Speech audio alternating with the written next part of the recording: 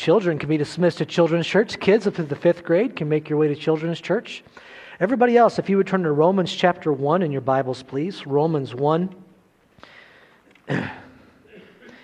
And if you'd like, you can go ahead and take a marker from your Bible, if you have a ribbon in your Bible. And if you want to mark Romans 1, starting in February, we're going to be beginning a series in the book of Romans. I think that as we go through the Scriptures, there are some books that are so rich with doctrine and so beautiful and so familiar. The book of Hebrews comes to mind. The book of Ephesians, which we covered not too long ago here in our morning services. But then also the book of Romans is one that stands out to many people as a favorite book. It's likely that many of you have Scripture that is memorized from the book of Romans. It's likely that for many of you, when the gospel was being explained to you, maybe for the first time, or when someone was standing and preaching the gospel, they used Scripture from the book of Romans. And so I am praying that it will be a blessing to us as we go through it. And I would encourage you to read through it ahead of time. Maybe you'll want to start in the next few days. And you might want to read through Romans or listen through Romans. And you can do that multiple times and get prepared a little bit for what we'll be doing. We're not going to have a regular message today. I'm going to honestly just take one word from the book of Romans, the word that you'll see on the screen, and that's the word servant. And we're going to look at that as we prepare our hearts for communion. I understand as Christ sat with his followers and they observed the Passover, they mingled singing right into that worship time. And we don't always do that here, but it's my desire today and every once in a while for us to be singing while we do observe communion. And so we're going to encourage you in just a little bit to sing. And this is intended to be a very worshipful time. So if you still have something that is vying for your attention right now, if you still are distracted with something, or you've not been able, even this year yet, to quite get into the groove of feeling so loved by God that you must respond with worship, let me encourage you to do that even right now. We're going to take of the bread and the cup and be reminded of Christ's sacrifice for us. And I want to point you into a certain direction to prepare your heart. As you come to this time, I want you to be thinking of yourself in a very specific way. Let me pray, and then we'll read from the first verse of the first chapter in Romans. Heavenly Father, as we look to you, we praise you for the wonderful command that your Son gave that we would remember this time, the time of his sacrifice, his death, because of what it means for us. Victory over death and victory over sin in this world. We do praise you for your promises, and we ask that you would bless this time. May you, in some kind of a beautiful, miraculous way, receive worship coming from many, many hearts and many, many tongues from this place, as well as around the world, as many people are worshiping you because you are the one that is worthy of our worship. We thank you for the time to join together today. In Jesus' name we pray, amen. When we jump into this book of Romans, and I'm not sure how long it will take, some people might want to guess how long we might take to get through the entire book. I don't go too quickly usually, and I don't tie myself down to an outline. I promise you we'll go faster than one word at a time in the future, okay? Today, one word is all we're going to focus on, but I promise you it will get at least a little bit faster than that as we get into Romans. The reason I wanted to focus on this one word in the introduction is because the Apostle Paul begins here with a beautiful description of himself. I call it beautiful. Perhaps some of you might say that is beautiful. But when you look at this word that we're going to be focusing on, many people outside of the body of Christ wouldn't see that and be drawn to that for something for themselves. They might say that's something that I want to have for myself, have a servant for me, but for me to be a servant. Not only does the Apostle Paul believe this, and not only does he want this to have a ripple effect that would go throughout all the churches, but this is what he leads with. Look in the first verse of the book of Romans. Paul, a servant of Christ Jesus, called to be an apostle, set apart for the gospel of God. Let's stop right there. He chooses to lead this most wonderful book that we're going to be in for the next several months. He chooses to lead his chief description of himself with this word servant. He's writing this letter to the church at Rome. And as he writes that, they're going to have an understanding of what a slave is. That's the idea here of the word servant. It carries with it the idea of a slave. Roman culture was dependent upon slaves. But you and I, in our day, in the place we live, we may need to tweak just a little bit our understanding of what a slave was. We have a picture of slavery in our minds that led our country to a war quite some time back. And there is no doubt that many slaves in Paul's day did the manual labor. Many of them were beaten. Many of them did menial tasks. But you need to understand when we look at Rome, that up to 1/3 of Rome was actually occupied by slaves.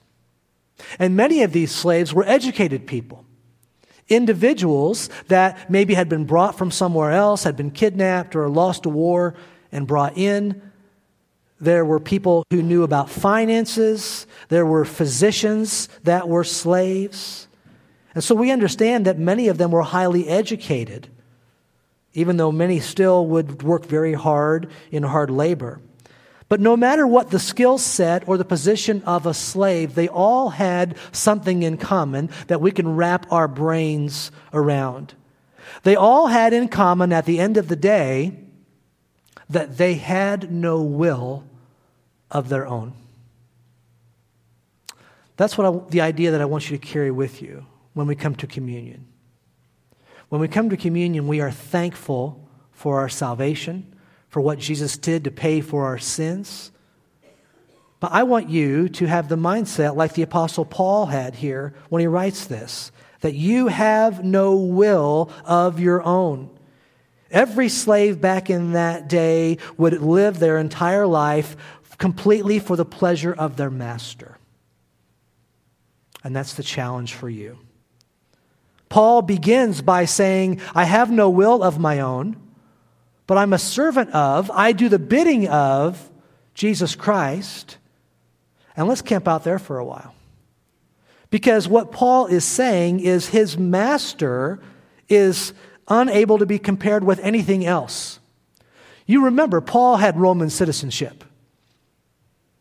Some of you might be able to remember that story when Paul was arrested and he was about to be beaten badly, and it came about that he was a Roman citizen. Whoa, that's going to be a problem if we're beating a Roman citizen over here. And one of the guards said, I acquired my Roman citizenship for quite a bit of money. How'd you get yours? And Paul says, I was born with that citizenship. And yet he does not lead with that. He chooses to take that, set that aside, and instead he says, I am not a citizen of Rome. That's not what he leads with to gain the attention of these Romans. He says, I am a servant of Jesus Christ. I have no will of my own, but it is only to do the will of Jesus Christ. He did not brag on his citizenship, but he said, my first title will be slave. And what's beautiful about it for him, and what's beautiful about it for you and I today, because I'm really encouraging you to come to this time with this in mind, is that there is no other master that is better. There is nothing else that we would brag about more than being a follower of Jesus Christ. Years ago, I had the privilege of working a secular job in a very good company. It was a Fortune 500 company, and God brought that along and used that to help train me alongside working in a church. And I can remember being in one setting with some of the other managers, and one of the ladies came in, and she had an article about the company. And she started to give some highlights of this article to the managers that were there. And as she went through and gave all these highlights and was bragging up this company, she just said, "Man, I thought you guys would just be thrilled to know how great of a company we work for. We'll come in here and we'll work hard and we'll give it our all. And it's great that there's recognition outside of this place of how great our company is. Presidents of the United States will bring the president of our company in for advice. It's a wonderful company." Oftentimes, you might be thinking, if you work a job for someone, you're asked to do something you don't quite understand, you might think to yourself, well, I'm sure somebody up there's got a plan, right? I'm sure somebody knows what they're doing up there, or else they wouldn't be doing this. Doesn't make sense to me, but I'm sure somebody is going to have a good handle on this, or else the company will close, or else we won't get paychecks. I want to connect that to you and I. Because if I'm asking you to come to this time with the idea that you are a servant, it is going to take one of two things, and maybe a combination of both. If you're a new Christian, you might be coming to a time like this with a confidence that your master is the best master that anybody could ever ask for, and you might be coming to that with a little bit of blind faith. I haven't really experienced it a whole lot yet, some new Christians might say. But I'm trusting that God knows what He's doing. Now, there are some who have been following God for a long time. There are some that have seen God be faithful and be faithful and be faithful, even when you had no idea what was going on. Even when it seemed like this doesn't make any sense to anybody who knows about anything. And yet God is faithful and true. It could be that you're coming here today and you're going to approach this time as a servant of Jesus Christ, and you're going to say, I have seen Him be true and faithful and honest and work this out for His glory and for my good again and again. Or it could be that you're on the other side. You're walking by faith. Maybe even right now, there's something going on in your life where you are having to walk by faith. Because if you were in charge, if you were writing out your own story, you would never write it that way.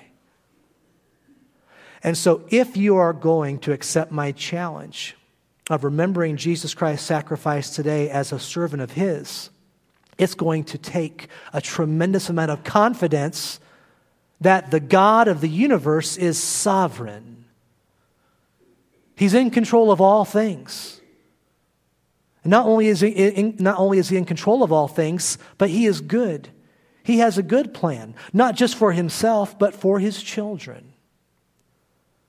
You're going to have a confidence today as we come to remembering the cross of Jesus Christ, that God has all power.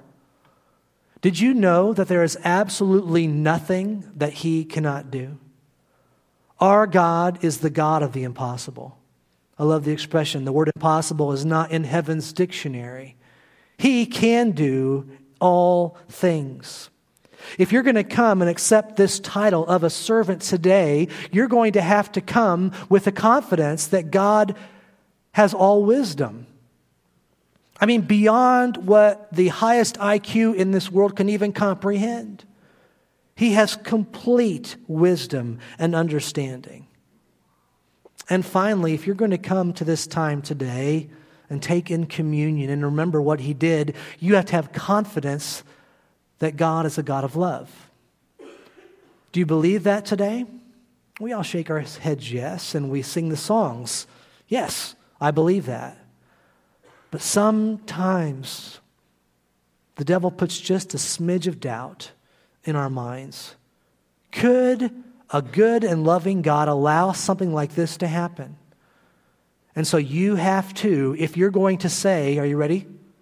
If you're going to say, I have no will of my own, I am only here for the time that God gives me in this world, I am only here to do the bidding of my master. It's my prayer that as you approach this table, you will understand the humility of a servant who has no will of his own. And you'll remember this as we remember the wonderful sacrifice of Jesus Christ. Now, if you are new to visiting us here at Calvary or new to any church at all, let me explain what this is. We have a little piece of cracker that we're going to pass around, and we have a little cup that we're going to pass around. Jesus Christ told his followers to do this until Jesus comes back for his church, for his people. If you are not sure about your standing in the eyes of God, if you're not sure you're saved, not sure if you're a Christian, or not sure what Calvary's all about, we're going to be passing some plates by. Just pass the plate right by if you're not sure about this. Don't take that, and no one will think anything of you at all. But if you are a follower of Jesus Christ, I would invite you to take the cracker and take the cup and worship along with us as we remember what